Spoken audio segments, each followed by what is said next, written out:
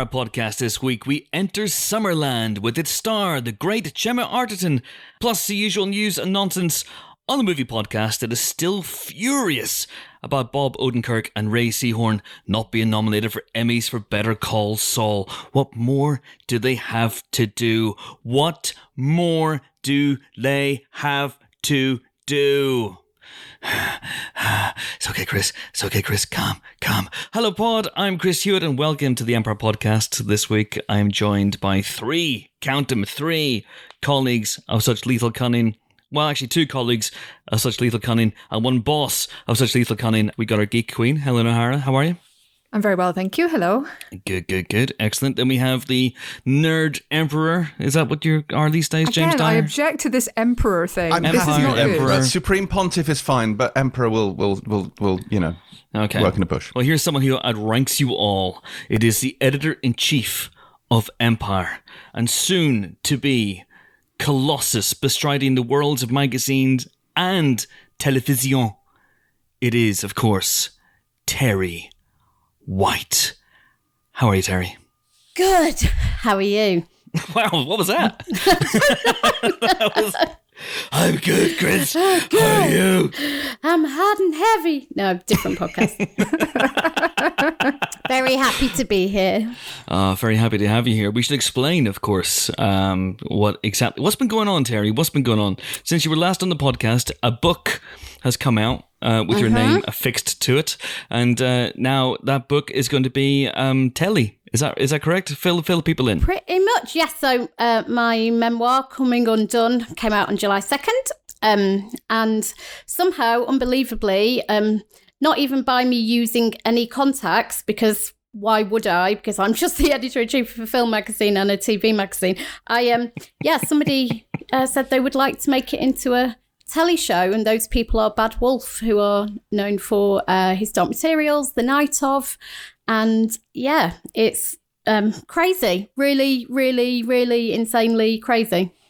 See, I still can't quite get my head around this because I'm not in your book. So why would they want to make this? I mean, I don't quite understand. Part of the contract is new final chapter all about Chris Hewitt. Yes. So I was going to open on those, first 6 months or a year where we didn't like each other, then kind of move on to the kind of, bit where we tolerated each other, our relationship. And then back to the not liking each other. I think there is a classic 3-arc act in our relationship. I'm waiting for the third act, but there's time. Of course. We open on Chris, mid-30s, which I was when you first met me. Chris, mid-30s, handsome, but he doesn't quite know it. Oh my God. Sachets into the room with a body that sipping a water, chewing on some mango. Coquettish eyes. Wait, you drinking water? Yeah, I was going to say that's the least plausible. And eating fruit. It's absolutely ridiculous, far-fetched nonsense. Yeah, sorry. I've taken it too far. You spelled Mars bar wrong. I've taken it too far. First thing to go with writers, authenticity. I apologise. But yes, Terry's book, Coming Undone, is available now in all good and evil bookstores. Highly recommended, of course, and very, very excited. So what stage are we at? What stage are we at? You haven't read it. I haven't read it yet. But what stage are we at? They've bought the option and we're just about to start some development work, which I'll be consulting on. And hopefully, somebody will want to commission a whole series and off we go. Okay, and this is going to be a quiz show. Quiz show? I hadn't considered the quiz show format, but, there's got to be something with Strike It Lucky in my book, right? Top, middle or bottom? Top, middle or bottom? Oh, no, this could go top very quickly. Yeah. James is pulling his danger face. Danger. Oh, good God. Okay. All right. Well, it's amazing. It's genuinely amazing. Are you going to recuse yourself from Pilot TV whenever your TV show comes up? Yes, of course I am. Christ I believe almighty. I should be leading on that one. Yeah, well, somebody said to me, oh, how will you ensure it gets a fair review? I was like, we have James. Like, we have James. James can hate everything and anything, so I expect no special treatment. Disappointing lack of spaceships. Yep. Yeah, yes. This is not like Titanic in space. No. This is a shit 6th season to The Expanse. Yeah. Well, I look forward to those words from James. Oh my God, it's gonna be exciting. It's so exciting. So when that's gonna be like next year maybe, or the year after that. Hopefully, yeah. I think we want to move quite quickly. So fingers crossed. Fingers crossed. 2021. All right, okay. Chris Evans to play me, obviously, but the guy from Dover. Yeah, You're not ginger. You're not ginger, but we both went for the same joke. Yeah, no, I preempted it, but All right, well, listen, it's good to have you back, and you're gonna be back regularly soon, aren't you? This is it. Your little break is over. It's just a few weeks until my maternity leave is over, and I can do this all day, every day. Hey, are you as excited as I am? I am very excited about that, although I'm busy that day, Terry. Right, okay. So we usually kick things off these days with the section that's beloved of the nation. It is, of course, the beloved film fact section, which this week, Patrick from Hamburg at Swishsiz on Twitter has suggested calling it Fatal Affaction. Okay. That's for sure. Interesting. So no bunnies will be boiled during the making of this segment, I can assure you. Let me see. James is on a roll. He has won the last 2 weeks. One was a sympathy win. One was an actual genuine win. So I'm going to ask the reigning champ, Jimbo, to wow us with an incredible fact that I won't know or haven't heard before, is film related, obviously, and then I give a point to the winner just in case you haven't heard this before. Jimbo. I have a small fact as a kind of preface to the main fact, an amuse-bouche, if you will, just because I read it this morning and it amused me, and that's The Rise of Skywalker, the 9th best Star Wars film, not counting the anthology films. What about Caravan of Courage and Battle for Endor? Yeah. Well, you remember the scene when the Knights of Ren are about to embark on their assault on Pasaana to try and track them down. How could I They're forget walking it? through the corridors. The 2 comedy stormtroopers standing there. One of them goes, and this is amazing, one of them goes, Knights of Ren, and the other one goes, awesome. The one who goes Knights of Ren is Carl Urban. That's my preface fact for you, because he did an interview for The Boys recently and he mentioned that he was that comedy stormtrooper. So there you go. That has enriched your appreciation of The Rise of Skywalker no end. It really hasn't. Okay, so my main fact today concerns John Hughes, and specifically the film Ferris Bueller's Day Off, which of course they did a reunion thing, not with John Hughes because he wouldn't have been a great conversationalist on it, but they had Josh Gad brought the cast back together. Jesus. And they talked about it, and many things came out of this, but one of the things was that John Hughes has always said that he wrote Ferris Bueller's Day Off with Matthew Broderick in mind. He's talked about that a lot. It was his only choice for the film, except that's not true. Even Matthew Broderick says he wasn't the first choice for the film, and lots of other people were considered for this role. So among the people considered for the role of Ferris, apparently a young Jim Carrey was talked about for that one, which I think would have been a slightly odd choice. Eric Stoltz says that he was as well. Ashley Michael Hall apparently turned it down. Robert Downey Jr. apparently also was talked about for that role. I don't know if he was actually offered it. But also, and this kind of weirded me out, and again, this is not the fact, but Tom Cruise was considered for that role. And when you consider that Top Gun came out before Ferris Bueller's Day Off, that would have just been weird. Cruise, of course, was 24 when that film came out, but then Broderick was also 24, so I guess it's not that weird. Alan Ruck, of course, being 30 as a teenager. But none of this is my fact. The fact for this particular one is never is. I believe in a meandering path to any destination. So the fact here is that a gentleman who has been in the news a lot recently, one Johnny Depp, was originally offered the role of Ferris in Ferris Bueller's Day Off, but had to turn down the film because he was doing Platoon. So we never got to see that cut of the film where Sloane or one of her friends took a shit on the dashboard of Cameron's dad's car. So that's a shame. That's something that we will never get to enjoy. But he also turned down, apparently Johnny Depp also turned down the main role in Speed, Keanu's role in Speed. That's another one that he turned down. Stephen Baldwin apparently turned down that role, if you can believe that, because he thought it was a little bit too like Die Hard. Interesting fact for you there.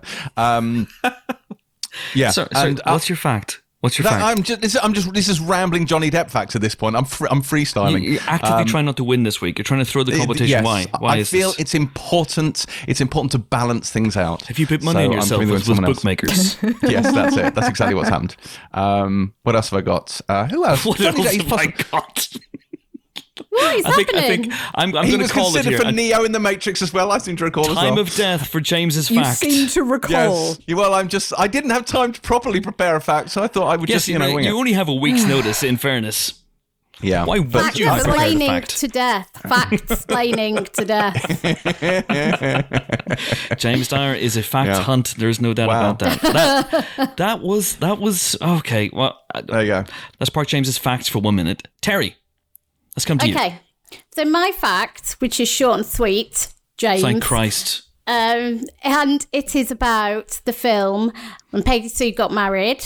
And it relates to Kathleen Turner and Nicolas Cage. Are we ready for my quite tedious fact? Bring it. Which is Terry's quite tedious fact. So, this Kathleen Turner wrote a book, Send Yourself Roses, which was an autobiography or a memoir, one of those things. And yes, there's a difference, James Dyer. And she was talking about Nicolas Cage on set. They famously didn't get on. However, Nicolas Cage ended up suing Kathleen Turner for accusing him of something very specific, so egregious that he didn't think he could let it lie. And that was, she claimed that he stole a chihuahua.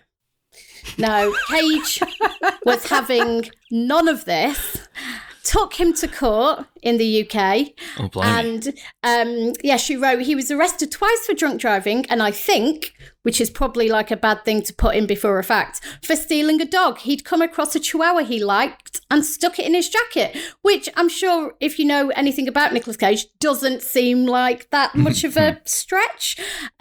He, however, got the massive arse on, said it was defamatory and false and shouldn't have been published. And Nicolas Cage won. And she had to apologise and pay his costs and make a substantial donation to a charity. So there you go. My fact is that Kathleen Turner sued Nicolas Cage. No.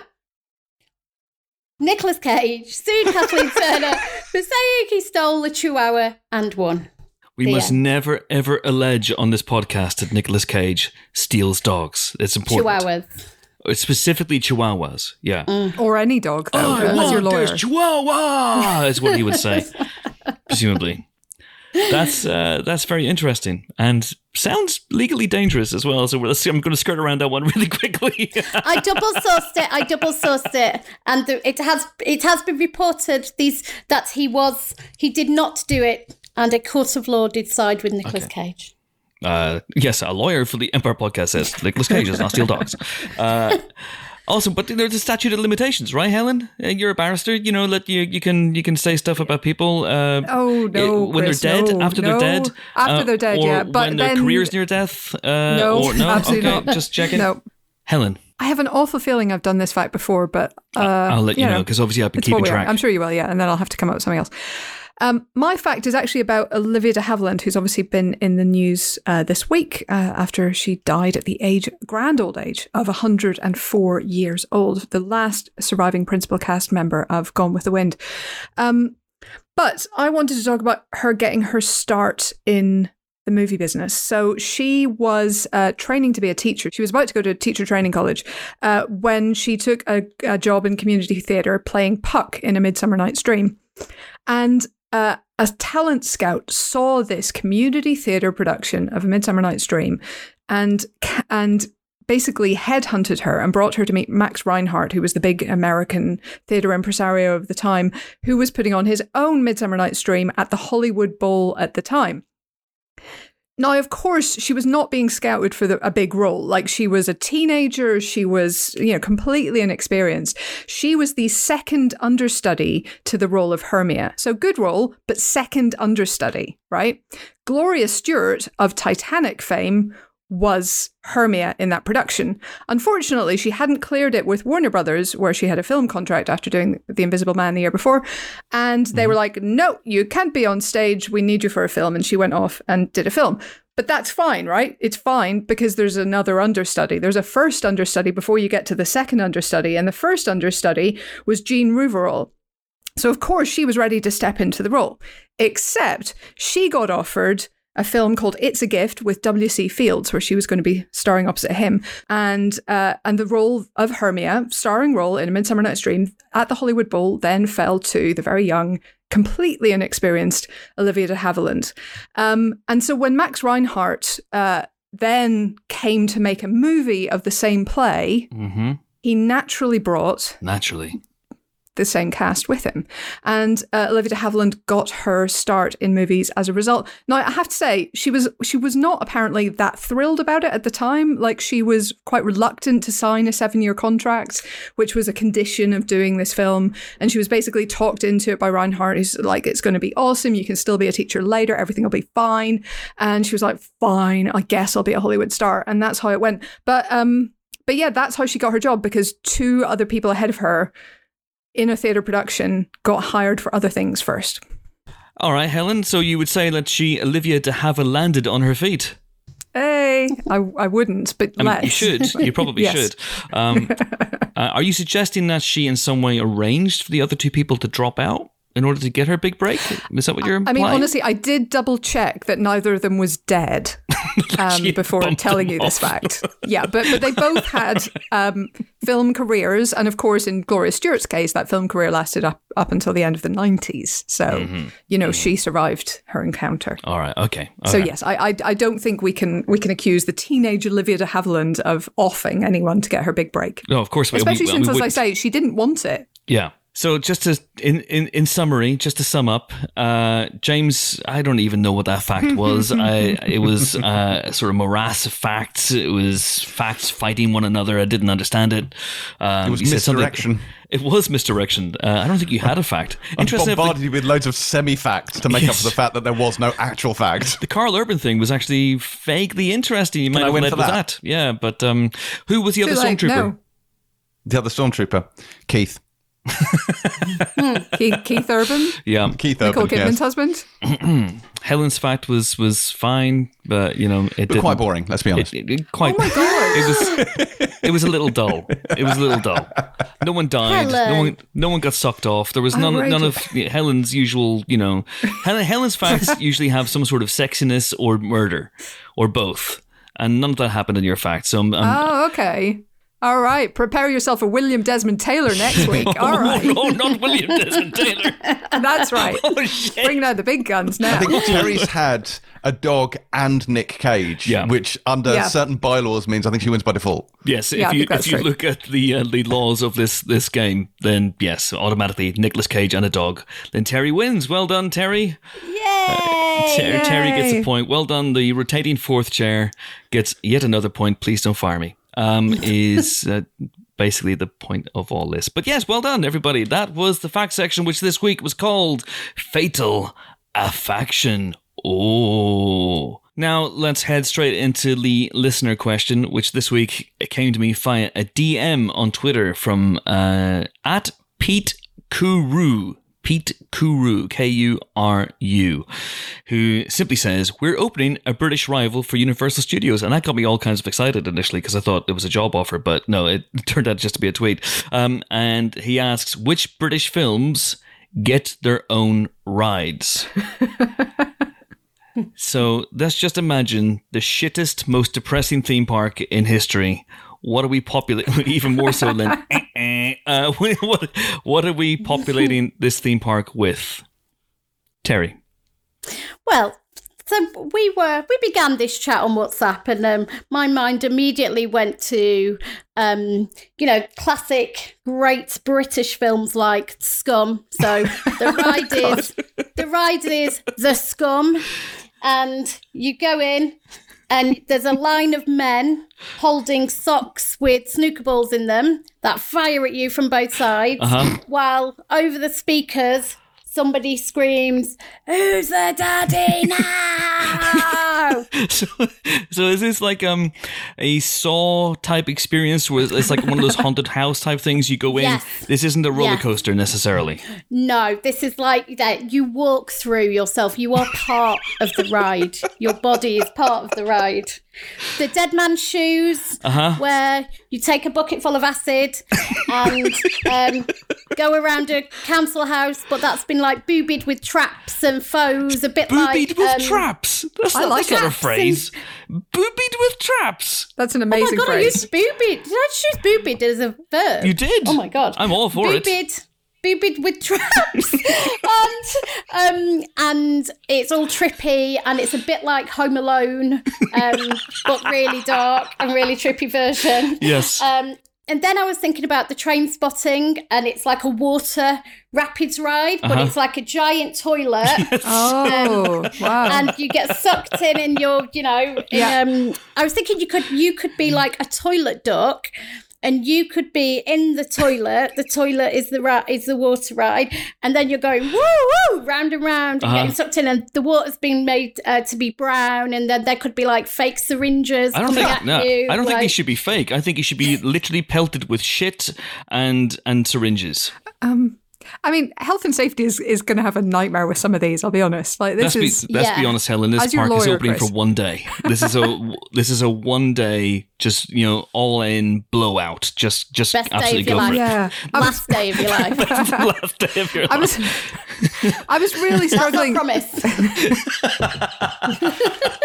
Tagline. That's our promise. The best and last day of your life. Absolutely. I've long wanted to have a theme park where, you're on a roller coaster and you get on that roller coaster knowing that at some point, one seat at random will eject you and you don't have a parachute.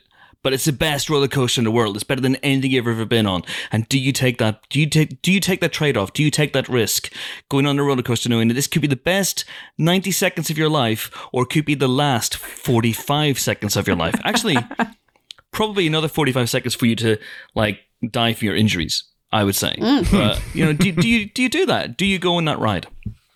No. Yes.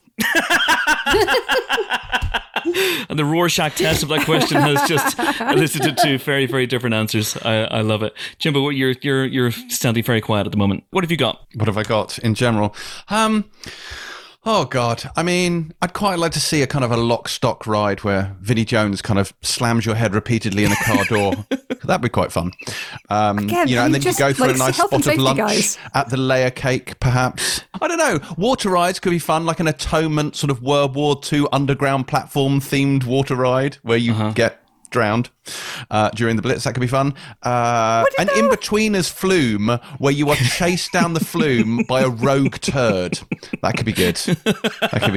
I can see real crossover potential with the world's worst toilet from the Train Spotting ride and this In-Betweeners 2 ride. Somehow they can intersect. I think that'd be absolutely tremendous. If we just station the whole park near a sewage works so we have ample access, that makes sense. That'd be brilliant. And perhaps like a My Name is Joe interactive ride where you just sit in your car and Peter Mullen comes over and paints it while yelling at you through the window. That could work. So are we getting these people to turn up, given that this is a 1 day only theme park, are we getting Paddy Considine and Peter Mullen and Ray Winston to hit you in the face with a sock full of snooker balls? Sure. Cursed Season 2 hasn't started filming yet, so Mullen's got a window in his schedule. Authenticity is key. Absolutely. I am absolutely all for this. It's going to be amazing. Helen, do you have any ideas? I mean, we've been very short on actual roller coasters so far. There are lots of experiences. It's a very experiential theme park so far.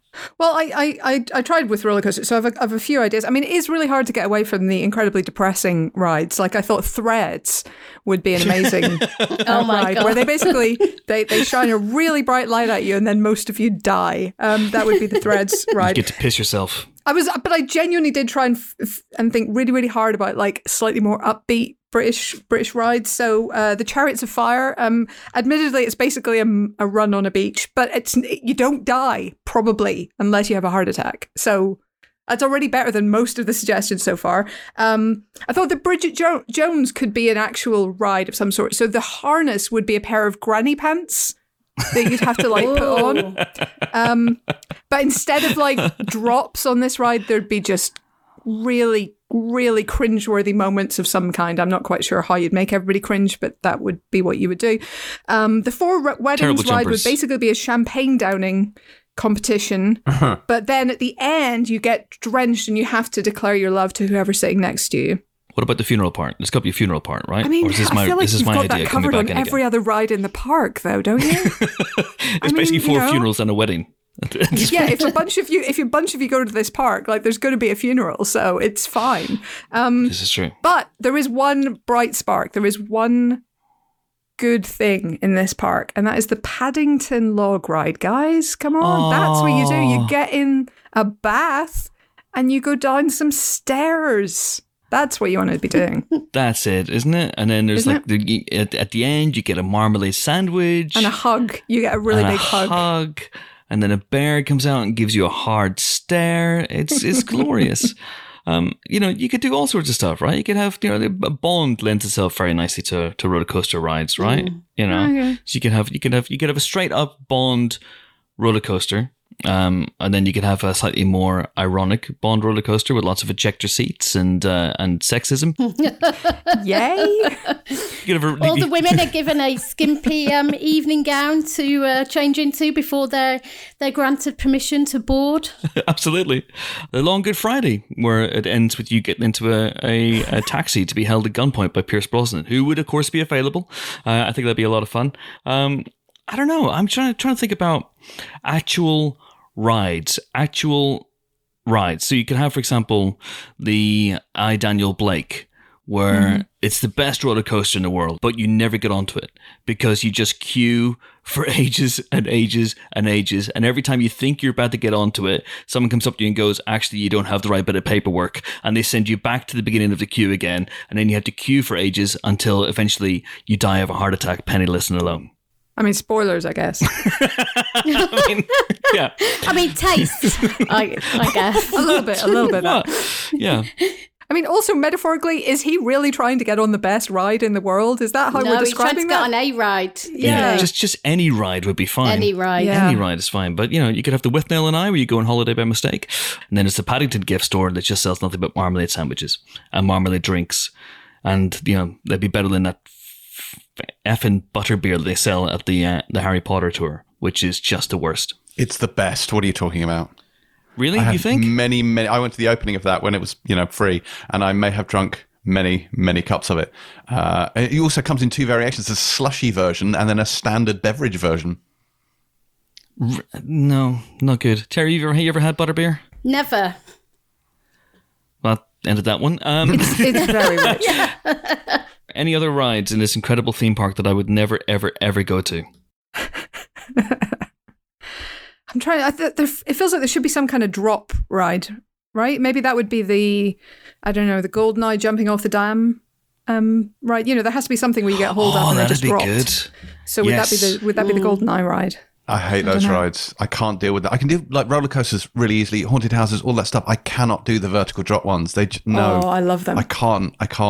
My kryptonite is anything that spins. I one of those, and I am just sick for a day and a half. I just can't be. Oh, well, the ones like the teacups. Those fucking. I hate the teacups. I cannot handle teacups. That's a twats ride if ever there were one. Oh. Can't stand them. Oh, James, what I would give to see you on the fucking teacups. Oh my god. Empire Day Out! Yay! Yeah. Right. To the teacups. What about In the Loop, where you get on a roller coaster and it has 10 loops, and at the height of each one, at the apex of each loop, Malcolm Tucker calls you a bangly bang. I mean, from a health and safety point of view, it's a lot better than most of the other ones we've had so far. I would go on that ride. One that just popped into my head is you could have a wrong trousers ride, a Wallace and Gromit wrong trousers ride, where the track is being laid as you go. Now, you would probably die again on this ride, I have to say, but that would be fun. Don't you think that'd be fun? Hang on, do you have to lay the track like in the cartoon? Yes, I'm afraid you have to. So the person in the front seat has to lay the track as they go. Yes, you have to. The person in the front seat has to lay the track as they go, which means that you're probably going to die. But what a way to go. What a way to go. It'd be amazing.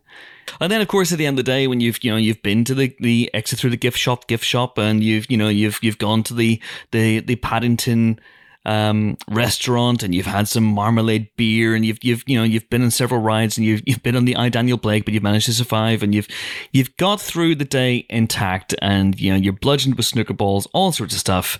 At the end of the day, what better way to finish off your trip than with a nice go on the Wicker Man? Again, health and safety, Chris. You sign a waiver before you get into the park, Helen. Oh God! Christ! I don't think there's a waiver Jesus strong Christ! enough in the world. That'd be amazing. It'd be amazing. But then, as a sort of special twist after that, then someone sticks a bee helmet on you and makes you go through that as well.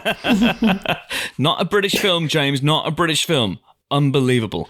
Anyway, now we've bludgeoned that question into the ground. That is it for this week's listener question. If you want to have your question read out in the Empire Podcast and treated with the respect it deserves, as at Pete Kuru found to his cost, you can get in touch with us via a number of methods, but really the best way at the moment, in the middle of a pandemic, is Twitter. You can slide into my DMs. I'm at Chris Hewitt, or you can just reply to one of my tweets, or wait for me every Thursday, although we didn't do it this Thursday, to send out a panicked call for questions. We're also on email as podcast@empireonline.com, or we're on Facebook as well, but yeah, it's Twitter. Twitter is where it's at. Time now for our guest this week, returning to the podcast, I believe. I think she's been on the podcast before, is the wonderful Gemma Arterton, who is the star of this week's Summerland, which is a film set in World War II in which her character is sent a young evacuee. It's written and directed by Jessica Swale, who has formed an excellent partnership creatively with Arterton over the last few years. And as I discovered when I spoke to Gemma over Zoom, the dreaded Zoom, the other week, it's just the beginning for them. Here we go. Me talking to Gemma Arterton. Do please enjoy. Delighted to be joined on the Emperor Podcast in lockdown, of course, by the star of Summerland, Gemma Arterton. How are you, Gemma? Hi, I'm well, thanks. Just at home. Precisely, at home, locked down. This is, we were just talking about this before we started, but this is weird. I've done video chats and whatnot all the way through lockdown, but, ordinarily, I'd be in a hotel room and you'd be brought into the hotel room, and then you'd be brought into another hotel room and there'd be another journalist asking the same questions. But now you don't have to leave. This is weird, isn't it? It is weird, but I bet it's going to become the norm to a certain extent. And in a weird way, what I do enjoy is that I don't have to move. And I sit on my sofa and I'm wearing pajamas from the bottom down. No, I'm not. I am wearing normal clothes today. I made an effort. But, there's something to be said that, I'm comfortable at least. But I do miss the sort of seeing people in the flesh. That's, Yeah. But has it, relatively speaking, has it otherwise been a normal junket experience for you, as in everyone's asking you the same questions? And I just keep repeating myself. I did a junket the other day for The Kingsman. So it's like that was a big, obviously a big junket. And I was very impressed. The whole thing went really smoothly. It was, and maybe the journalists were more relaxed as well. I don't know.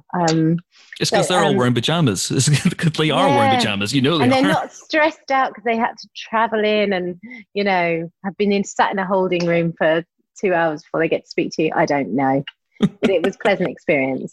But how have you been coping with lockdown? Yeah, it's I'm a very sort of busy, sociable person usually, so that's been a change, but actually a good one. I've been surprisingly quite productive. I've got a production company, and there's a lot of production stuff is development and can be quite tedious, and you have to have a lot of time to do it. And we've been really focusing on that. So we have five productions that we've been working on. Amazing. I've been writing with Jessica Swale, who wrote and directed Summerland. We've been doing our own next project together. So that's been a first for me. And, just walking the dog and cooking and stuff. You know, that's my way.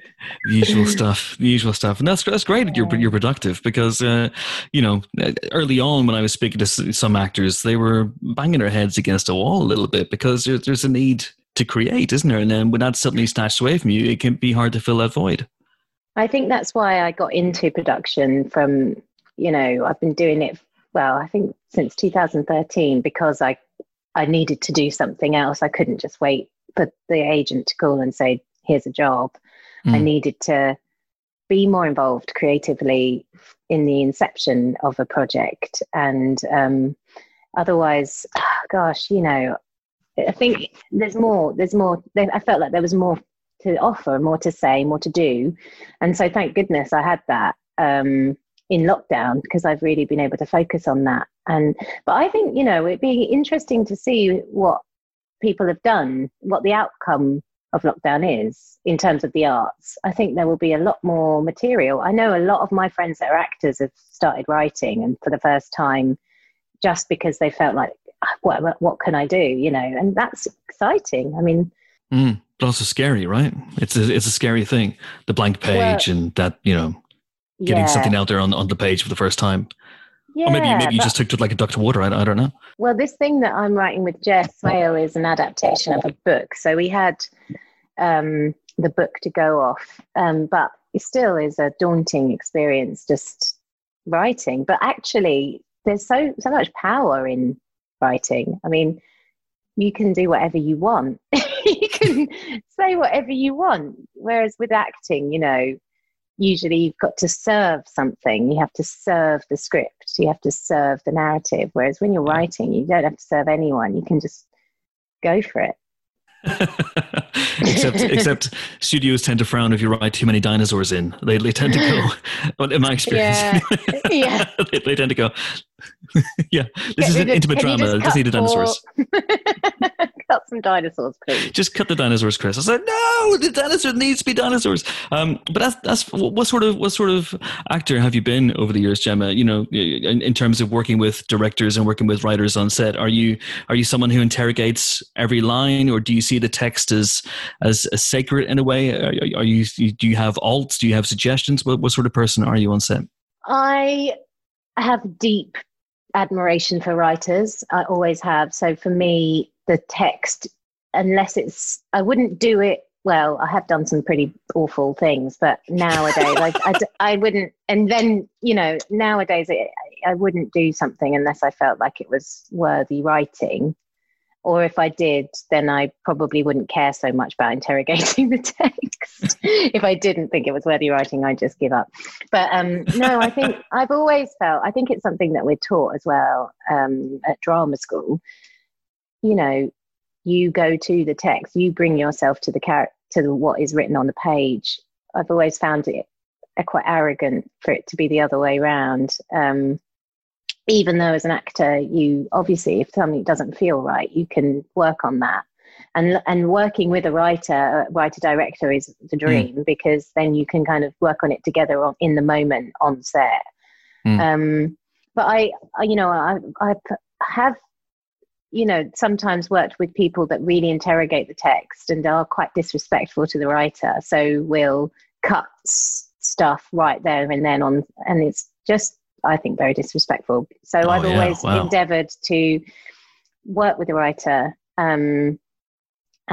before doing that, or find a way to make a compromise, because it's, without writers, we would be nowhere as artists. So you have to give them respect. But it is interesting as well, because there is a question of authorship over a character. And I imagine as an actor, after a while of rehearsals, or after a while of playing a character, you know, you maybe feel as much ownership over that character as the writer does or the director does. And so you have suddenly that license to go, actually, I don't think they would say that or do that in this circumstance, even though that's what you wrote months ago. Yeah. And there absolutely are times when that, of course, happens.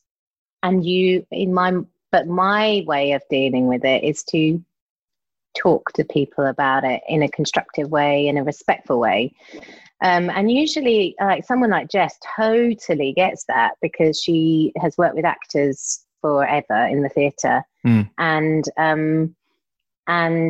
is really up for it. If you have anything to say, she will listen to it and change it. And she's a very incredibly one of the most collaborative people I've ever worked with. So ideally, you'd be in a situation where you can offer that up to someone and to a writer or director, and they'll go, yeah, and they'll understand that that doesn't feel right, or maybe there's a different way of doing it. And I love as well, like being in that situation and being able to kind of work it out. But you're right. It's different. It's different when you're doing a play, because you're not allowed to change what someone like Shakespeare wrote or Ibsen. Even though you would never, I think really amazing writing, you never, ever understand the character that you're playing, and you're always journeying to it. You're always on the search to actually serve the character, to go, hang on, how can I really embody that character? And you know, there's characters that I've played where especially, you know, Ibsen, who I love as a playwright, where you don't think you ever quite reached it. You want to go back to it again to kind of keep going. That's how good the writing is. That's interesting. Even Night After Night, you don't get to that point of knowing the character inside out. Yeah. Because when you live in your life, how can you be, even when you're a person, even if you're married to someone, you live with them every single day and you're with them, you can't know them really. And you can't even know yourself. So a good writer will give you the option, like, will I think that's something that I would always look for, but it's quite rare to find. By the way, if Ibsen or Shakespeare were around these days, it'd be interesting to have conversations with them. Hey, Bill, if I can call you Bill, I've got a few notes on this. To be or not to be. Does that make sense? What did you mean there? Would my character say that though? I don't think they'd say that. Also, they talk very funny. I mean, can we just... Why do they talk funny? People don't speak like that anymore. Get your head out of your arse, Shakespeare. But your relationship with Jessica Swale, as you mentioned, it started on the stage. I mean, was it with Nell Gwynn? And was it love at first sight for you guys from a creative point of view? Yeah, I guess I was actually quite intimidated by Jess when I first met her. She probably doesn't know this, but I took over from Gugu Mbatha-Raw, who's in Summerland. She originated the role of Nell, and it was a big success. And then I took over when it went to the West End, and I was a bit nervous. I mean, I was like, oh, I don't want to be the person stepping in and, doing this an injustice. And I remember coming into the rehearsal on the first day when I first met Jess. I just got off a flight from New Zealand. I was so jet lagged and sat down to do the table read, and Jess was there.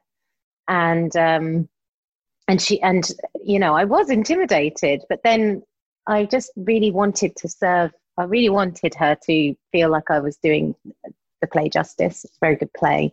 And then, so there was this respect there. And then we became friends. I learned that she was really fun and lovely. And since then, we've worked together. Well, we've made 3 things together, and now we're working on another thing together. So it feels like it's a real partnership that we've creative partnership. Yeah. And Summerland is really lovely as well. And it's a wonderful role for you, because not to give too much away, but you have such a great introduction. Alice, your character, is very Grinchy in a wonderful way. She's no time for anybody or anything, and that must be a lot of fun to play, and obviously a transformation that occurs. Yeah. Oh, yeah. I mean, gosh, I'd love to be a bit more like Alice, because she really. I mean, there's reasons why she is so cantankerous and difficult, and she's shut herself away from society, and she actually makes herself difficult so that people won't come up to her. And you're right, I've not heard her being described as Grinchy, and that's exactly right. And poor Grinch, there's reasons why the Grinch is the way he is. Yeah. Same with Alice. And as we learn, there's a lot of loneliness there, and heartache, and loss and grief and all those things underneath, and it was a great an opportunity for me to show that side of me, because I can be a complete Grinch at times as well. And we all can. With no coffee in the morning, and then I fired 4 people this morning just for shits and giggles. They don't even work for me. I just fired them. That relationship, I think, is out that have run out of battery. One sec, lockdown stuff. Welcome to the new world. Can you define the working relationship with Jess Swale? How do you guys work together? And how did it come about that you started writing together? Actually, was it as a result of this? So the writing thing came from, I can't really speak about the project, but I had my eye. I got on a book for many, many years that I'm obsessed with, and which you can't name, presumably. No, not yet. But okay. And we were looking for a writer that could do massive epic and period and funny, and with a political message, and that's basically Jess Swale all over. And I suggested her as a writer, and then she came on and she said, well, I only want to do this if you collaborate with me as a writer. And I thought, well, I've never written before. The way it works at the moment is I explain my thoughts, and it's quite a weird piece, quite out there. It's very surreal. And she clarifies, she writes them down. So I sort of feel a little bit like a kind of Don or something, because I just sit there and I go, yeah, and then this happens, and then this, and this. And then she just writes it down in some sort of cohesive way. But we also collaborate, and she's brilliant at character and storytelling and structure, which is something that I'm just not good at all. Structure and making something a bit commercial, which is not in my bones. So something that Jess is good at, and so we're a good little partnership, I think. And anyway, working with her on this, we have different sort of modes because we're best friends as well. So we have friend mode, where we go out and drink cocktails and ride our bikes around the countryside and stuff. Then we have... Sounds dangerous, actually. If you're drinking cocktails then riding your bikes, that's bad. A separate occasion. Then we have writing mode, which is different. And then we have on-set mode, which is a very different, because when she's directing, obviously she's got lots of other things to think about and other people to think about. And so I kind of step away, and also it's not appropriate for us to be in best friend mode because we have to be professional. And so that was interesting when we were shooting, sort of having to put a lid on best friend mode and not be silly and not chat loads, which is nice to know that you can just do that and not. It wasn't a big deal, Yeah. So, but obviously it's great because there's a shorthand, and I know what she wants. She had a lot of things to think about, especially with directing children. So it was nice for her to just know that I was going to get on with it, and it was okay. She didn't have to worry about me that much. Not that much. As you mentioned there, Gugu is also in this movie. So did you at any point on set do Julie Nell Gwyn's? Do you know what? We didn't, and we should have. What a missed opportunity. We should have done one of the songs from Nell Gwyn or something. No, I don't know. We just, I guess because both of us played her, and then, now it's getting made into a film, and it was sort of like we all both had our time with that part, and then we left that part, and that's what happens. But it was so nice working with her as well. I've always wanted to work with her, and it was just a joy. She is a really joyful person that brings a lot of energy and enthusiasm and optimism to the set. Unlike me, who seems to be a bit more serious, she is really sunshine, ray of sunshine. So, yeah. Amazing. Well, it's a missed opportunity, but listen, you can always work together again on this thing you're writing with Jess. That'd be fun. I recommend that. And then you do your Julie Nell Gwyn's. Everyone's happy. Everybody wins. Yeah. That's my suggestion. Yeah, this is a great suggestion. Yeah, if it doesn't happen, frankly, I'll be furious. And also one more suggestion, Gemma, if I may, dinosaurs. put dinosaurs in your script.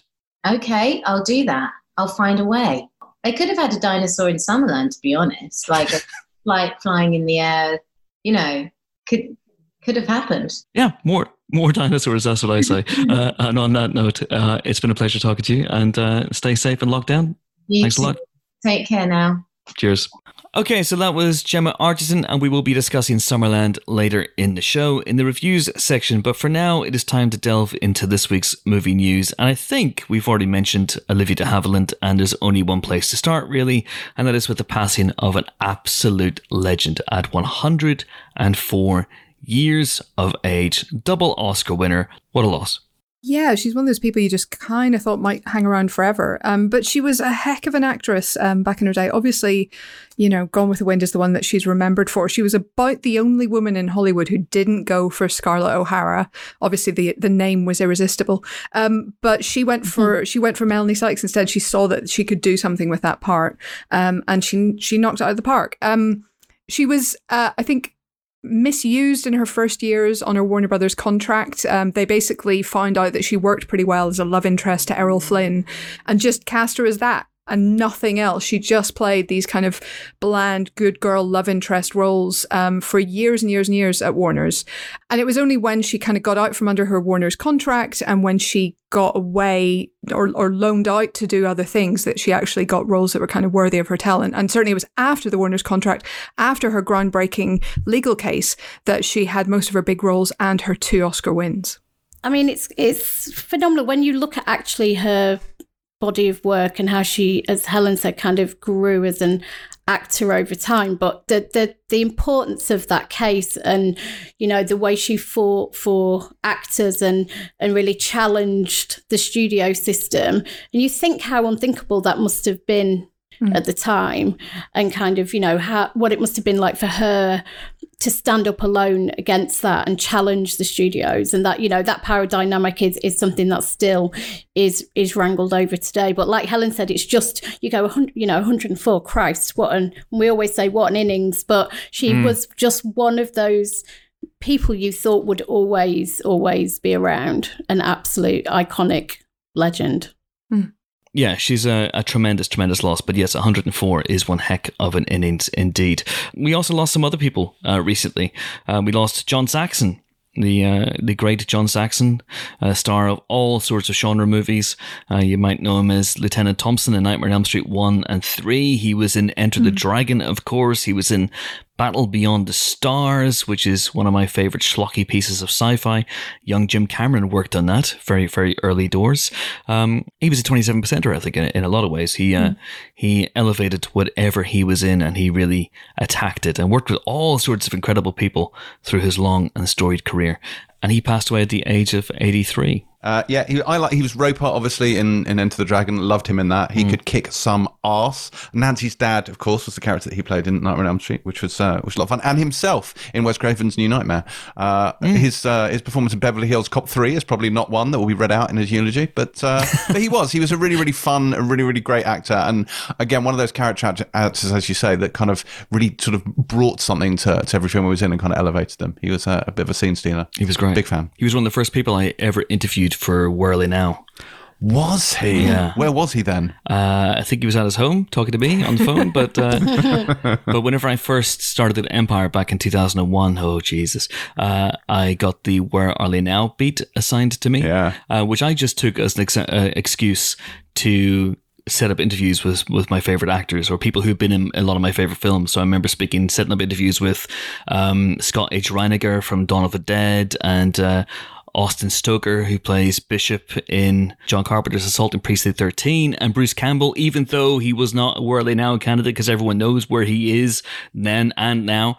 I set up an interview with Bruce Campbell and I set up an interview with John Saxon because I loved John Saxon and I wanted to speak to him and he was great. Did you talk to him about Falcon Crest? Probably. probably. I remember it being a long interview, and I remember it being very, very lovely. But all those tapes have been lost in time, like tears in the rain. Tears in rain. Yes. So, but he was tremendous, absolutely tremendous. It's a very, very sad loss as well. And I should mention two people who passed away recently, and we didn't mention them on last week's show at all, and that's my bad. One is Annie Ross, who is the singer and actor Annie Ross, who passed away recently, and best known for being a singer, but she was also a very, very good actor in the likes of Robert Altman's Shortcuts. She's burned into my brain forever for scaring the shit out of me when I was young, because she is Robert Fawn's sister in Superman 3. And you will know, Len, if you know Superman 3, she is the character who gets transformed into an evil red-eyed robot for fucking no idea why. God knows why that happens towards the end of that movie, but that robot with its mad hair and its red eyes and the jerky way of moving scared the shit out of me and many, many other people. So very, very sad to see her pass on.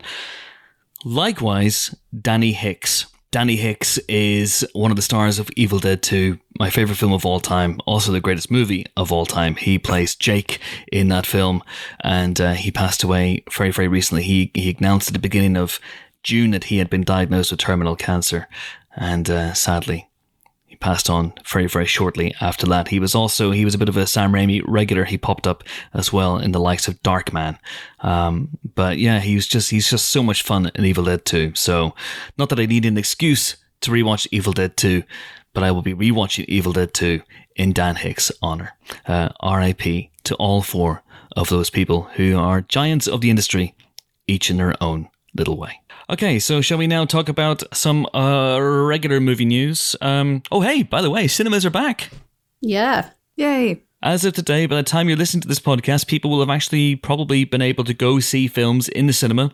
What can we watch, Chris? Well, Picture House and Cineworld are open again, Jimbo, so we're going to be getting into that. Many of the films we will be reviewing in the review section will be actually on in the cinema, so that's very, very exciting. Are you guys planning to go back? Are you planning little trips to the pictures? I've been already, because... Have you? Yeah, so the Everyman across the road from me has been open for a couple of weeks. They kind of soft opened some of the smaller ones, and yeah, it's exciting and it's weird. And you know, I'd been planning my first visit back, and I'd been fantasizing about it in great detail, and I really, really kind of wanted to hold off for a new movie, but obviously with everything getting shifted, a lot of the really big stuff, as we know, I'm sure we'll talk about Tenet later, is kind of continually getting pushed back. So I went to see Booksmart, and I think they're showing a lot of recent hits, or even, you know,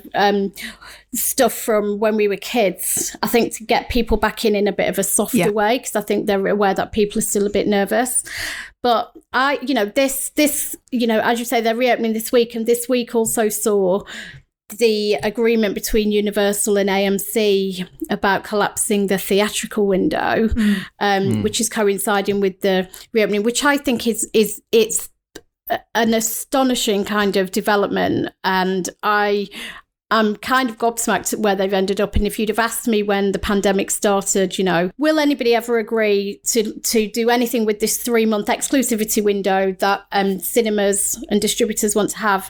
You know, we saw it with The Irishman and with Scorsese, and you know, he couldn't come to an agreement with them because they needed this minimum exclusivity period for theatrical, and Universal and AMC have got it down to 17 days, which is going to be apparently for all their new movies going forward, which is then going to roll out, you have to expect, to all the other studios, which just transforms the landscape, really, which is, you know, I don't know if any of you guys ever thought we'd be here this quickly and that window would shrink. Is it a blanket 17 days? It's more like that's the absolute bare minimum. Like, that's not the norm, is it? They've said for big films, they're still looking at a 3-month window for those, but they're reserving the right for certain films, obviously based on the success of Trolls World Tour. Massive. That's massive. Yeah. That, you know, they would never budge on, you know, 90 days.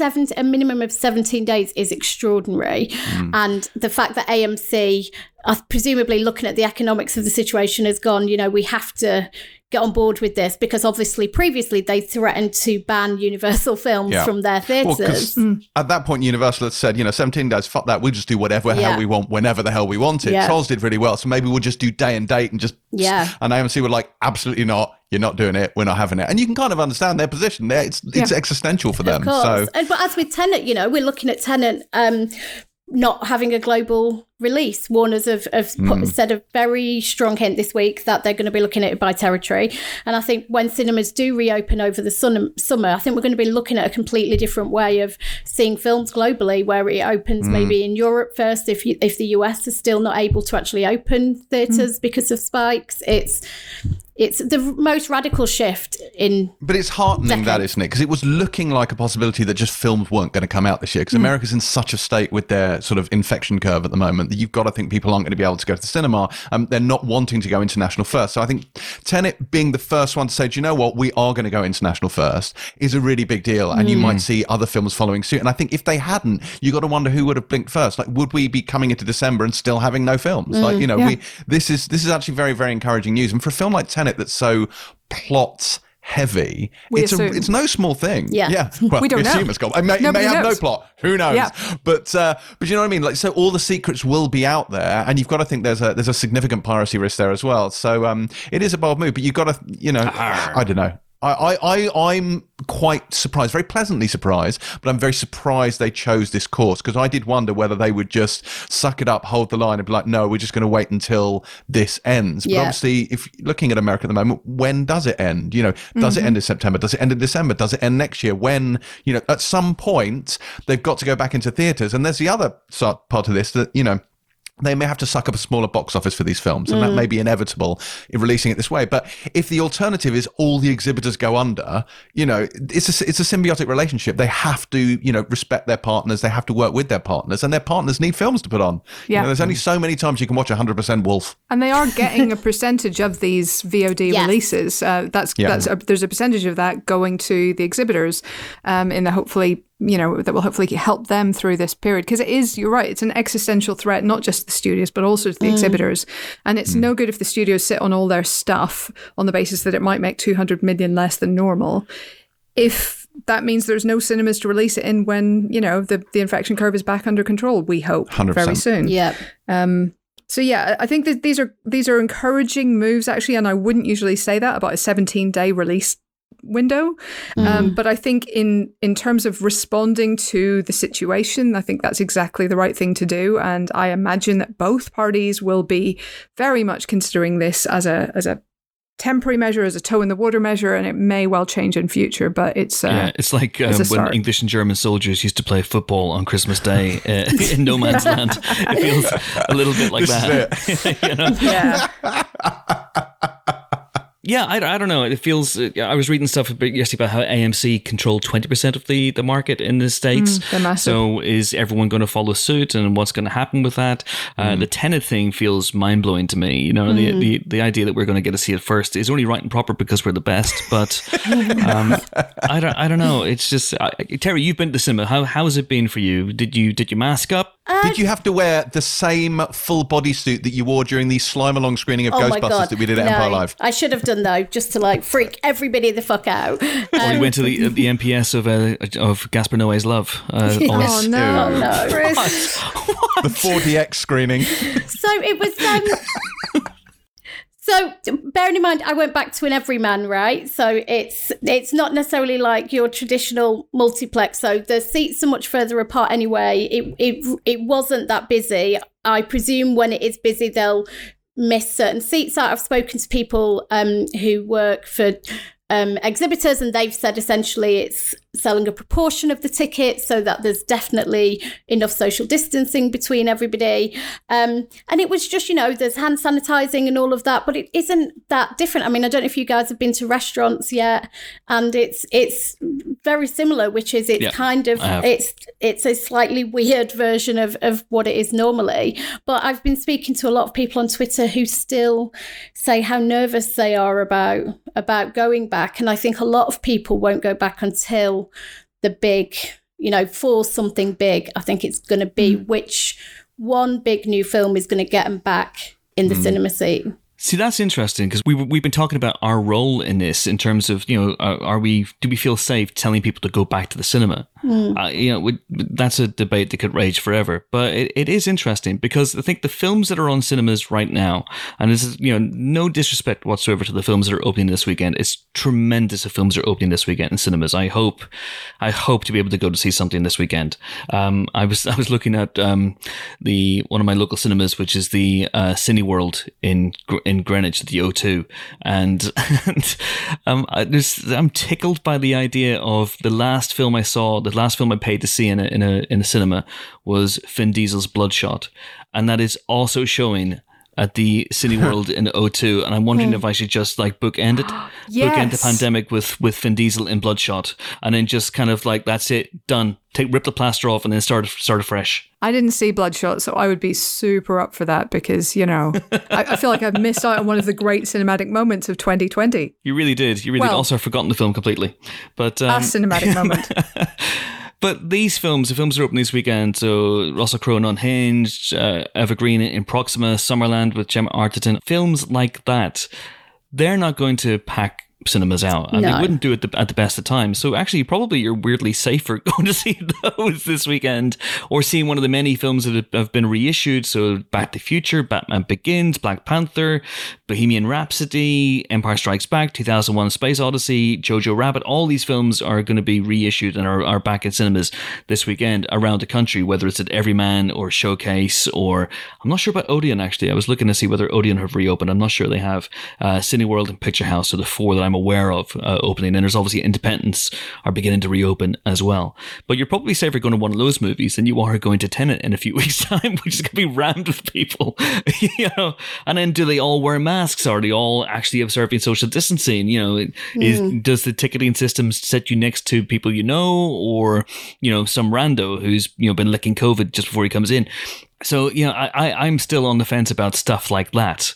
Yeah, we have to hope that everybody's being responsible about this. I mean, it does sound like, in terms of the Tenet release, it's the 26th of August here, Canada on the 27th, parts of the US on September 2nd. So parts of the US where Warner Brothers think that the situation is somehow under control on September 2nd, but not other parts. Honestly, it could be a red-blue divide down the country. And then we're still waiting for, China, Brazil and other countries to kind of announce. So it could end up being a lot of the usual market, but it definitely won't be everywhere, it sounds like. Yeah, I'm curious as to whether the other films and the other studios will follow suit now that it's been announced, or we'll wait and see what the box office returns are. I'm fascinated to see how this plays out, because a lot of films oh no, this is confirmed. It's a lot of films aren't so much confirmed as no one has said they're not. They're just they're still in the holding places they've been in all along, and no one said differently, but that doesn't mean that's when they're coming out. So it is very uncertain times. Anything else happened this week? Any bits of casting news? Any bits of other release date shenanigans? What was happening? Did anything come out of Comic-Con of any interest or note at all? Well, I was slightly taken aback, but maybe not surprised with what came out of the Justice League panel, which I think was 3 or 4 days ago. We were recording this on Thursday. Zack Snyder was at Justice Con. This was at his own con. Justice Con! Release the Snyder Con. I think Zack Snyder was asked, will you be using any footage that Joss Whedon shot? And the quote that's been attributed to him just said, there would be no chance on earth that I would use a shot that was made after I left the movie. I'd destroy the movie. I would set it on fire before I would use a single frame that I did not photograph. Wow. So that's a no there. I think that's finished yet. Yeah. I think that's a no. Do you want to read the rest, Helen? That is a fucking hard fact. I would literally blow that fucking thing up if I thought for a second anything you see in this movie which reminds you of the other theatrical release, which again, famously, I literally have never seen, would be because that was a thing I had done and he borrowed for whatever that monster was that you guys saw in the theater. He's not pulling his punches, is he? Yeah. That's interesting, actually. The fact that he hasn't seen Justice League is really interesting to me, and it kind of ties in with a lot of filmmakers who haven't seen films that cause them either physical or spiritual or emotional pain. So Edgar Wright famously has not seen Ant-Man. William Friedkin has never seen French Connection 2. And whenever I did that 4-hour interview with him at Macquarie in New York a few years ago, we were trying to persuade him that it's really good. Like, French Connection 2 is a classic as well. But he was like, nope, no interest in it. No, I will never watch that film. And it's like, oh God, okay.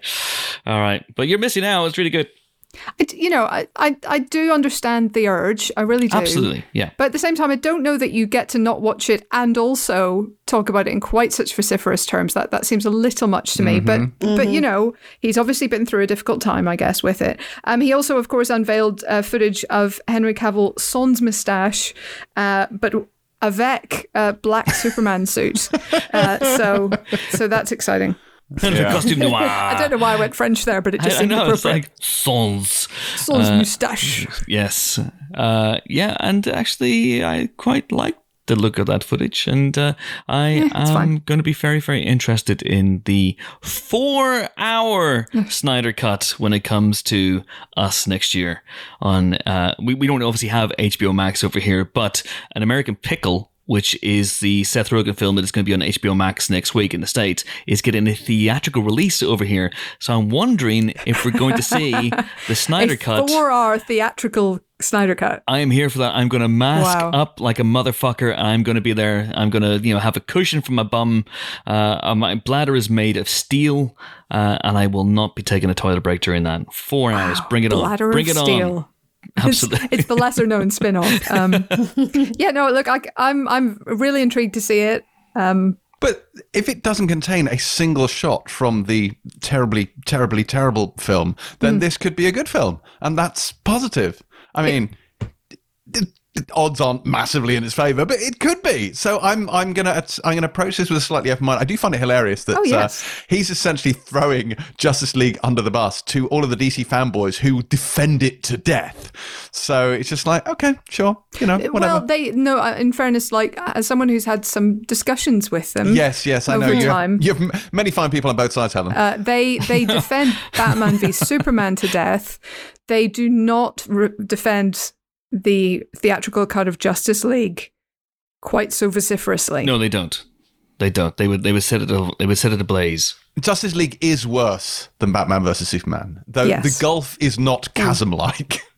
I would agree. I think it's fairly chasm-like. I think it's fairly chasm-like. Did you like Did you watch the whatever was it, director's cut? It was called. What did they call it? The changed Ultimate, version I think. of Batman versus Superman. Ultimate cut. The ultimate cut. I thought it was far superior. It is far superior. superior. It is slightly better. Yes. Yes, the theatrical one is not with the good. The plot actually makes sense at that point, but you get a lot of stuff that isn't terribly interesting. Anyway, the Issa Rae and Jordan Peele thing is pretty cool. They're adapting the short story Sinkhole, which sounds really, really intriguing. So it's about a young family moves into their dream home, which is a sinkhole basically in the back garden. But they discover that instead of things disappearing when they put them in there, they come back fixed if they were broken. So they start wondering what that would do to a person. So it sounds really intriguing. It's based on a story called I Married a Monster. Is it called Pet Cemetery by Stephen King? Is that the book it's based on? Yeah. No, it is not. It's Lane Crow's short story Sinkhole.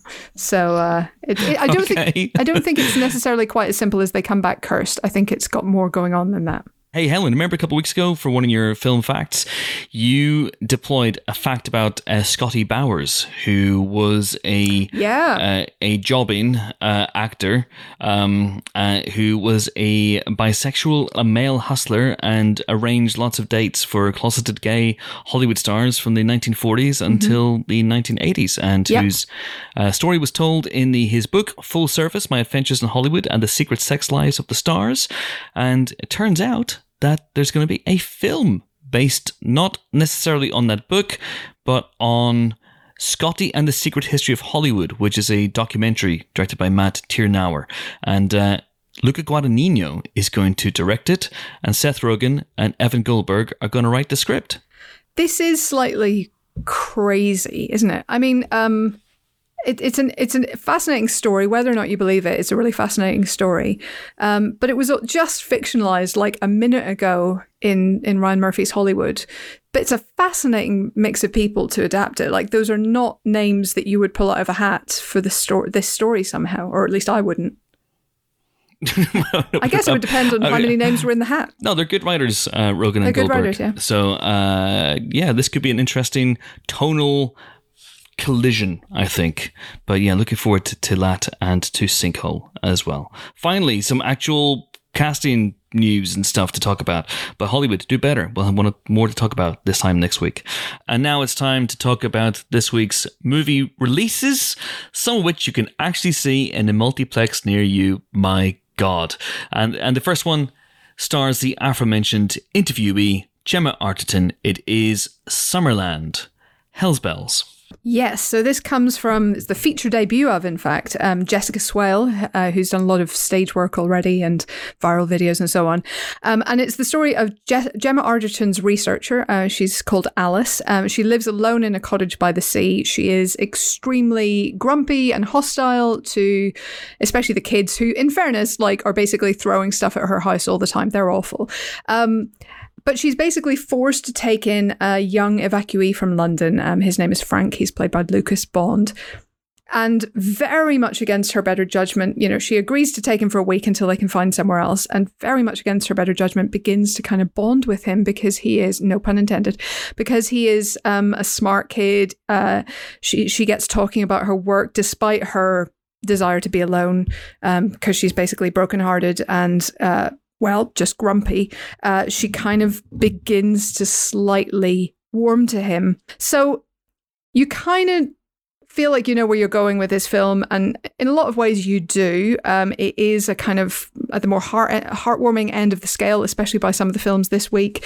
It is a drama that's not a million miles from what we've seen before, but it is still different enough that it is that it has a reason to exist. We've seen lots of films about people having romantical problems in wartime, but not quite so many about a love affair between two women, and not quite so many with a child performance I think as good as Bond's here. But it's just a nice, slightly comforting film, which I think is not a bad thing right now, and great performances, particularly from Arterton, but also from Gugu as well. I think it's a really nicely shot, well made, yes, okay, slightly familiar film, but it kind of scratches an itch right now. Yeah, I thought this was rather lovely, actually. Really well acted, well written, very, very promising stuff indeed from Jessica Swale behind the camera, I would say. And it's so nice to see something that's as the title suggests. I mean, there's darkness here, obviously, and there are emotional depths that the film goes to, but it is a fairly sunny little picture. Yeah, I would say. So yes. We gave this one 4 stars. 4 stars indeed, and I would say it is worthy. 4 stars then for Summerland. Next up is not so much a sunny picture. This was famously actually going to be the first film back in cinemas. Now, it is not. It is Russell Crowe in Unhinged, or Russell Crowe as Unhinged, because his character isn't named. So I imagine he's just called Jeff Unhinged, and it's a biopic about this guy in a film, Terry, that desperately wants to be falling down. Yeah, I mean, Christ. So, the poster, Christ. So it's always a good place to start a review. Christ. So the poster, right, for this film says, he could happen to anyone. Russell Crowe is unhinged. And that should tell you a lot about the nuance kind of evident in this film. It follows a very simple idea, which is there's a single mother, Rachel, played by Karen Pistorius. She's having a terrible morning, running late, dropping her kid off at school. She gets fired. She's stuck in traffic in an unidentified city. So it was shot in New Orleans, but it's kind of a generic city. He's not named. The city's not named. I'll come on to why they may have done that, but why it doesn't work. But essentially, she ends up stuck behind Russell Crowe. There's a green light. He doesn't move fast enough. She's kind of in a rush. She's in a bad mood. She honks her horn really hard. He has a massive overreaction, asks her to apologise, she won't, and then he basically goes, "You're gonna learn that your actions have consequences." And what then basically happens for 90 minutes is he goes crazy and is hell-bent on revenge on both her and her family. Yep. It's extraordinary, this film, in that it's completely unrelenting. It's so graphic. There were times when I found the violence completely unwatchable, that he meets out to women, to kids, like, you know, anybody you might kind of flinch at being hit in the face, they will show you him hitting them in the face. Chihuahuas. He steals a chihuahua. He steals a chihuahua. The dialogue isn't great. It's a screenplay by Carl Ellsworth, directed by Derek Bort, who's possibly most famous for The Joneses back in 2010. Oh, yeah, I remember that. There's narrative contrivances which just don't make any sense, major plot holes. He survives things that no human being could actually survive. And what I found most frustrating about this film is its lack of sophistication and its lack of any nuance or subtlety, because there probably is something really interesting to be said at this moment in time about isolation, about rage, about our lack of kindness to each other.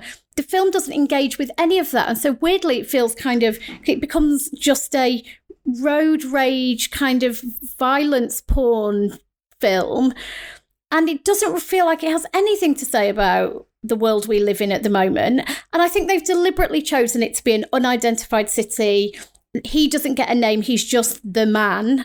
And I think maybe he's meant to be the embodiment of modern rage, and he's completely dehumanized. There are hints, I mean, such cliches, hints about he's been fucked over by women, by his ex-wife and by lawyers, but most of all by women, and that's kind of what drives his rage. He's probably lost his job, he lost his marriage, but none of these things are engaged with at all. They're kind of tossed out there as possible justifications, but don't really work to give you any context, because you don't learn anything about his character. So I just found it a really weird watch, because if you just want a really propulsive, fast, intense, kind of basic thriller, then this might be the film for you. But it's so didn't work for me on so many levels, particularly around storytelling, around characterization, around any of these things. I found it incredibly disappointing and just felt like it could have been so much better. And I also think Russell Crowe has made some really interesting choices over the last few years. You know, when you think about True History of the Kelly Gang, when you think about The Loudest Voice, where he played Roger Ailes, and, you know, gave this really fascinating portrayal of this guy. Him being furious and incredibly violent and one note for 90 minutes just didn't do it for me at all. No, thank you. Yeah. I kind of struggle to see why he took this on. It's okay as a propulsive kind of slasher thriller. It's fine. But it's so weird that an actor of his caliber is playing this role and isn't really given any chance to give this guy anything like depth or shade. And perhaps maybe that's part of the point. Maybe, you know, maybe he shouldn't be given any depth. Maybe he shouldn't be given any shade. Maybe he is this, you know, ultimate manifestation of toxic masculinity and therefore should be, you know, the ultimate deranged psychopath. But yeah, it's such a strange choice for him. But I thought there were some decent sequences, so but yeah, otherwise there's some decent, like, scary bits. It is an effective thriller. There was one jump scare that really got me. But I kind of agree with everything Terry said. And there's a moment at the end of this film where it begins to feel like it's victim blaming in a way that I felt was incredibly uncomfortable. And, you know, again, I think there is something to be said about, you know, being kind to each other. And there is something to be said about, you know, her bad mood at the beginning, you know, fueling this guy's rage. But at the same time, that doesn't make her responsible for the deaths of all these people, as he keeps kind of throwing at her. And I think the film doesn't deal with that at all. And in fact, the particular moment I'm thinking of late on makes it kind of seem like the film is siding with its bad guy. And as you know from my Joker rants over the time, like, I am not a big fan of that as an approach. So I just felt again, it is a wasted opportunity. I think that's exactly the right way to put it. It could have been a lot better than it is. And I think, you know, Crowe is committed and he is pretty scary. And his physicality is different than we've seen from him before. And, you know, that works, but it just needed something more to hang that on. He really has maximized Maximus in this one. He's huge in this film. And, you don't want to see that guy coming at you with a knife or a fork or a spoon for that matter. Or a mug. Or a mug. Or a glass. Or a napkin. Yeah. we could be here all day at this rate. So listen, we're all pretty much on the same page about this. But as Empire, we gave this 3 stars, which is, of course, a recommendation. Now, I will say we were sent screening links for this, and this is opening in the cinema. I don't know if you guys noticed this, but on the screening link we were sent, it said, watch this on as big a screen as possible. So maybe it did lose something from being on a sizable computer monitor, but still a computer monitor nonetheless. So perhaps this weekend, go and see it at the cinema and let us know if we were wrong, and whether there's more intensity from having Russell Crowe pumped into your ears from all angles. But anyway, 3 stars then for Unhinged. And next up, we have a documentary, a bit of a change of pace. It is The Fight. Hell's bells. Yes, so this is a documentary about the ACLU, so the organisation that essentially tries to fight to enforce the Bill of Rights and the American Constitution.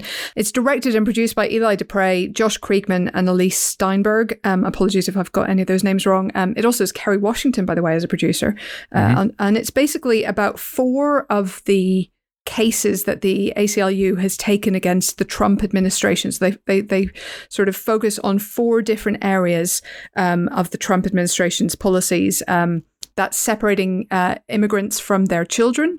That is transgender rights in the military, voting rights, and in particular the attempt to stop people from voting in various parts of the US, and in particular in contested states. And finally, reproductive rights as well. So whether women seeking an abortion can be prevented from getting one if they also happen to be in, say, the custody of immigration authorities at the time. So it's quite a lot to cover. And this is just a tiny, tiny fraction of what the ACLU does. The film does kind of go off on a tangent at one point to discuss some of their more controversial stuff, which is like, for example, fighting for the right of white supremacists to march in Charlottesville, as in, yes, that Charlottesville march that led to the death of Heather Heyer, because that is also part of the right to protest, and that was something that the ACLU actually was involved with. So it doesn't flatten this into just, these are the good guys and Trump are the bad guys, although that is also the case. But it just gives you a little bit of a look behind the scenes at the extremely unglamorous work that the ACLU does. This is people in cramped, paper-filled, unglamorous offices, much like our own, who are basically practicing their speeches in front of the mirror before going to the Supreme Court and trying their best to, make things better and help the US live up to its own ideals. So as a lawyer, obviously, and as someone with an interest in American civil rights law, I think it's fascinating. If you don't have either of those things, this is probably not the film for you. But it is a really good look at people trying to do the right thing, I think, and how complicated that can be. And as you know from my many rants about Captain America, that's one of my favorite things.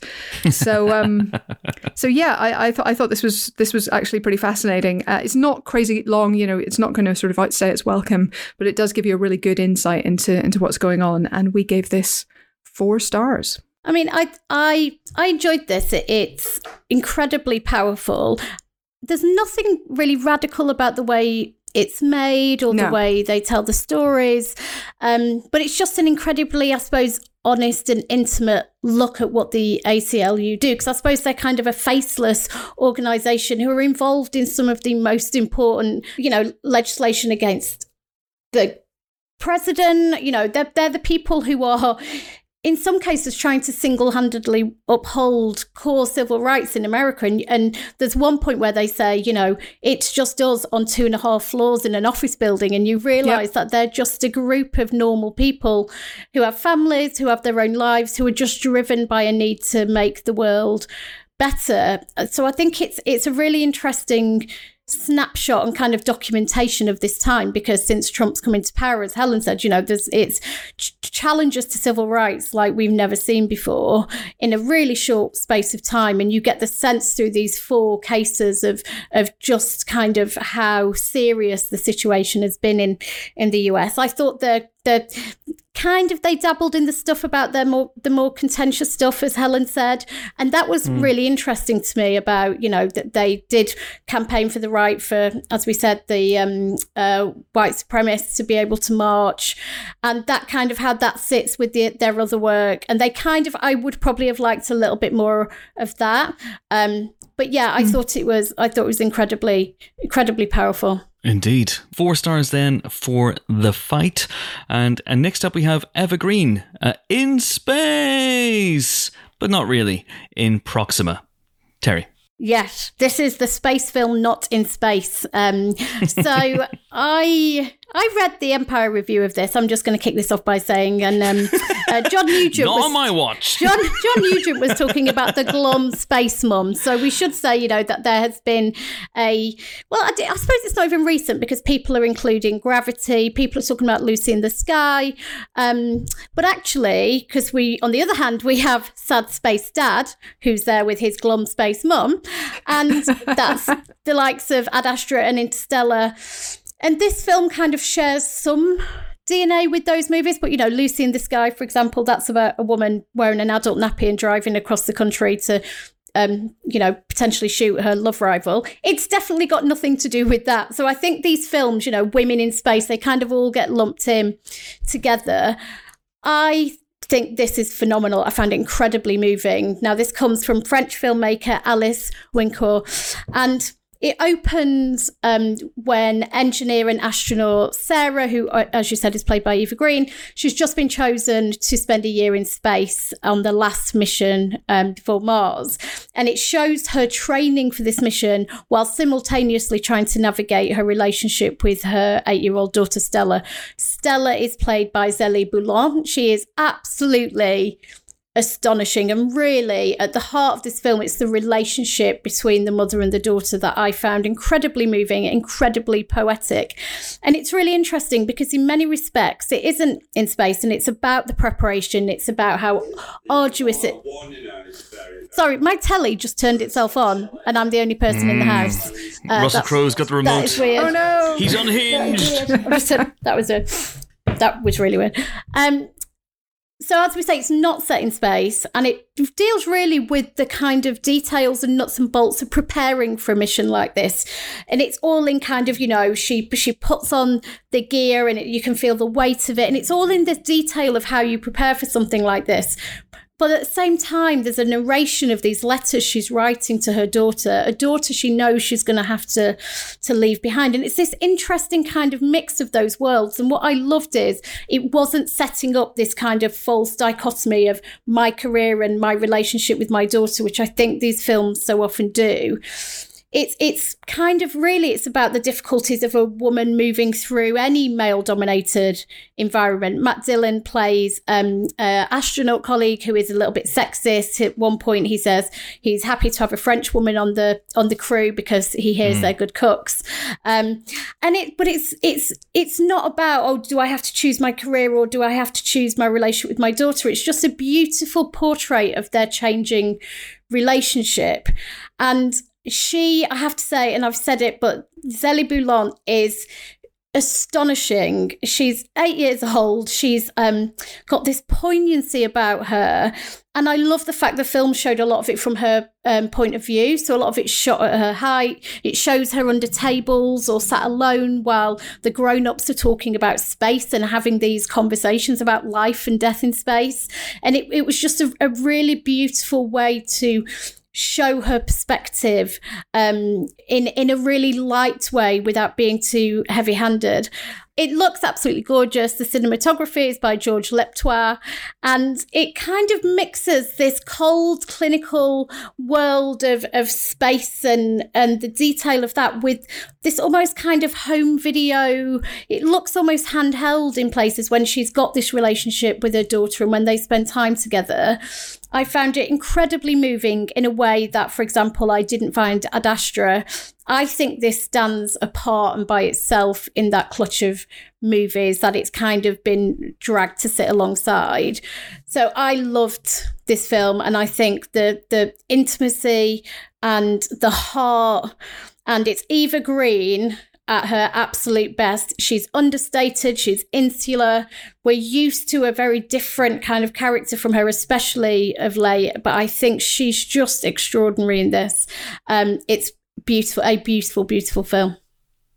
So do we need basically happy space saddies next? Like, is that the logical next step? I think so. That's the evolution, right? I think What's so. a saddie again? I don't I'm remember. falling into Ben this tried trap. to explain it and I didn't understand him. I'm too old. A sad, Yeah. like a sad daddy. Like, No, I think a zaddy is like a daddy, but more so. oh. Is a saddie? I thought a saddie was a sexy daddy. No. Yes, I think Like so. a- But a like daddy is a Rob sexy Delaney. daddy? I don't think so. See, I'm here for the sad daddies. Always. There's quite a sad daddy in this, isn't there? Her partner's quite a sad. He's a lovely guy, and they're a very modern relationship, and they're estranged, but they even talk about they're co-parenting in such a lovely modern way.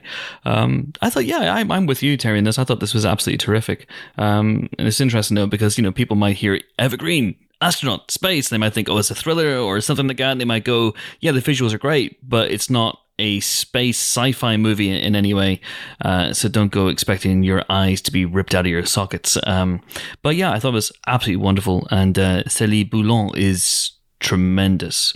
We gave it 4 stars, so if you want to see Evergreen being a glum space mum, then do go check it out. If you really want some entertainment though, then I would heartily recommend, if you ever bump into Terry on the street, try and get her to pronounce some French names. Very fun. The things that you've heard in this podcast were not the things that she said initially. I'm going to say that. They did not teach French on my council estate. Like, what's a girl to do? 4 stars then for Proxima. It is fantastic. And rounding out this week is a horror film. It is called The Vigil. It's from Blumhouse. And if you think that means it takes place largely in one location, then you are absolutely right. But nevertheless, it's worth your time, in my opinion. What about your opinion, James Dyer, who is actually still here? I am. Sorry, I drifted off for a while there, but I have just woken up. Yes, so this is the sort of feature debut of writer-director Keith Thomas, who decided to make good use of the masters in theology he got at rabbinical school to create this sort of low-budget, single location horror set in Jewish folklore. So it centers around the character Yaakov, who's played very well by Dave Davis, who is a man from a Hasidic community in Brooklyn who has recently left that community due to a tragedy that happened in his life, and he's finding it quite difficult to adjust to sort of mainstream life, having been in that very sort of closed insular community. He is meeting other people, he's finding out how to interact with them, he's trying to get a job, so he's having some financial difficulties as well. Now, one evening after a dinner party, he is approached by a member of that community who he previously knew, played by Minash Lustig, Reb Shulam his name is, and offers him a job. He offers him to pay some money to act as shomer. So the shomer is in Jewish belief, when someone dies, someone watches over the body until it can be taken and then buried, and that person is the shomer. They essentially hold vigil over the body. So he's asked to just look over this dead body throughout the night, just until morning, just for 5 hours. What could possibly go wrong, right? So he goes over to the house. The widow of the deceased man, Mrs. Litvak, is there. She obviously tries to send him off with cryptic warnings that he doesn't heed, but he sits in to begin his vigil, and this begins the haunting. So it turns out that the house is, or there is a demonic entity at work, and many creepy happenings happen.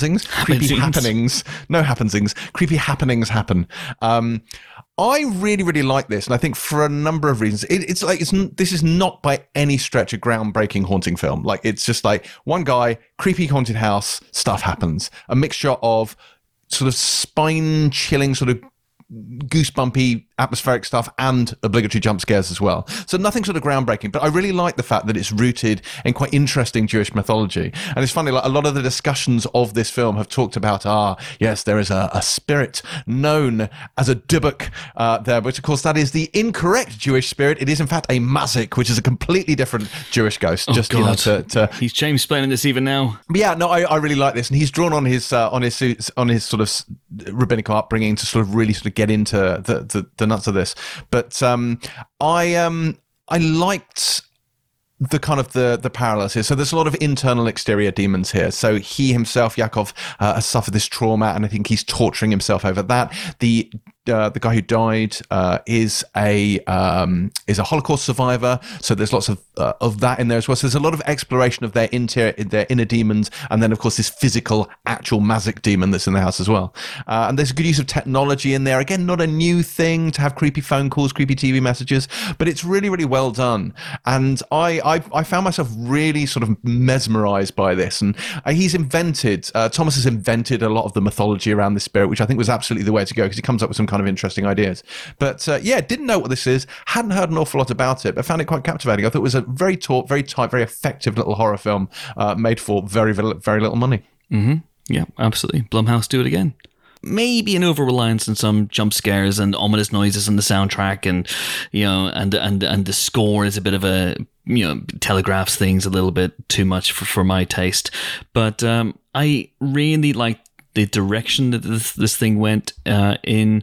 It doesn't always go where you think it's going to go, and I thought it was pretty terrific, actually. But I like horror films that use a lot of kind of religious, imagery and sort of the sort of mysticism around religions that add a layer of creepiness to it. And you see that a lot with Christianity and paganism and whatnot. But actually to see it here, like there's a lot of Yiddish in this film. There's a lot of you feel really sort of immersed in that culture. Yeah. And I think he's done a really good job with that. Yeah, really good job with it. It feels really different in that way. Yeah, because if you think about it, we are used to seeing Catholicism, especially used in horrors and thrillers. Stigmata, one of the greatest films ever made. But I think not even Rupert Wainwright would claim that, would he? Fucking love that film. But I think, as you said, drawing on Jewish heritage and the iconography and all of that, it feels like an unexplored world in many respects within horror. I agree with Chris that there was a slight over-reliance on jump scares to the point where they weren't making me jump or be scared towards the end. But I think I have to say Lynn Cohen is just incredible. Like, she has this otherworldliness to her. I mean, she's an incredible actor anyway, but I think she's just remarkable in this, as a woman who's grieving but is also struggling with dementia, and I think she is absolutely brilliant. And as you said, he is a real talent. And the score, I have to say, the score gave me nightmares last night. And there were times where I had to mute it because it's so intense and overwhelming at points that I was like, I found it really, really hard to listen to. But in many respects, that's just because of how powerful I think it is. I pretty much agree with everything both of you said. Empire agreed with us as well. You should let it know the entity known as Empire agreed with us. 4 stars. We gave this one 4 stars. So it's a hell of a week. We even gave the Russell Crowe movie, which he shouts at people, 3 stars. So although we did not necessarily agree with that, but do check it out on the big screen, as I said. And on that note, that is it for this week's Empire podcast. Join us next week for more film-related fun. We'll be joined by, all being well, because it hasn't happened yet, Shailene Woodley, star of Endings Beginnings, as well as someone that I'm not going to announce in case it doesn't happen, but it's going to be exciting if it does. I should mention as well that there is movement on the spoiler special front also, so our 2.5 hour first part of our Hamilton spoiler special is up now for spoiler special subscribers, including a unique take on one of the hit numbers from that musical. The second part, because basically we rabbited on so long about the show that we've had to split it into 2 parts, will be up next week. And also in terms of spoiler specials, our Edgar Wright Scott Pilgrim vs. the World spoiler special to coincide with his 10th anniversary will be up in early August. And we're also doing Pitch Black with that film's writer-director David Twohy, and Flash Gordon with that film's director Mike Hodges. They will be 3 spoiler specials heading your way this month alone. So if you don't already subscribe to our spoiler special podcast channel, then go to my Twitter at Chris Hewitt and find my pinned tweet for details, or just go to glow.fm/Empire Film. But until we meet again, until that auspicious occasion, it is goodbye from Terri White. Ta-ra. Ta-ra. It is goodbye from James Dyer. Goodbye, Chris. Is that it? Oh, none the rest of us. Oh, okay, fine. No, Classic. just Chris. Yeah. That's it. Absolutely outrageous. Toxic masculinity right there. Am I right? He could happen Patriarchy, full to any effect. of us. He could happen to any of us. James Dyer could happen to I'm recording Pilot with Terry literally tomorrow morning, so... Are you though? Are you though? I don't know. Let's see about that. It is goodbye from Helen O'Hara. Toodaloo. Toodaloo. There we go. And it's goodbye from me. I am off to prepare for my walk-on role as slightly handsome man. I'm degrading myself. Handsome man who is smoulderingly handsome, but doesn't quite know it in Terri White's Coming Undone. In my screenplay, it just says terrible. Bangly bang. Thanks for listening. See you next time. Oh, God, I got so much editing with this one. Thanks for listening. See you next time. Bye-bye.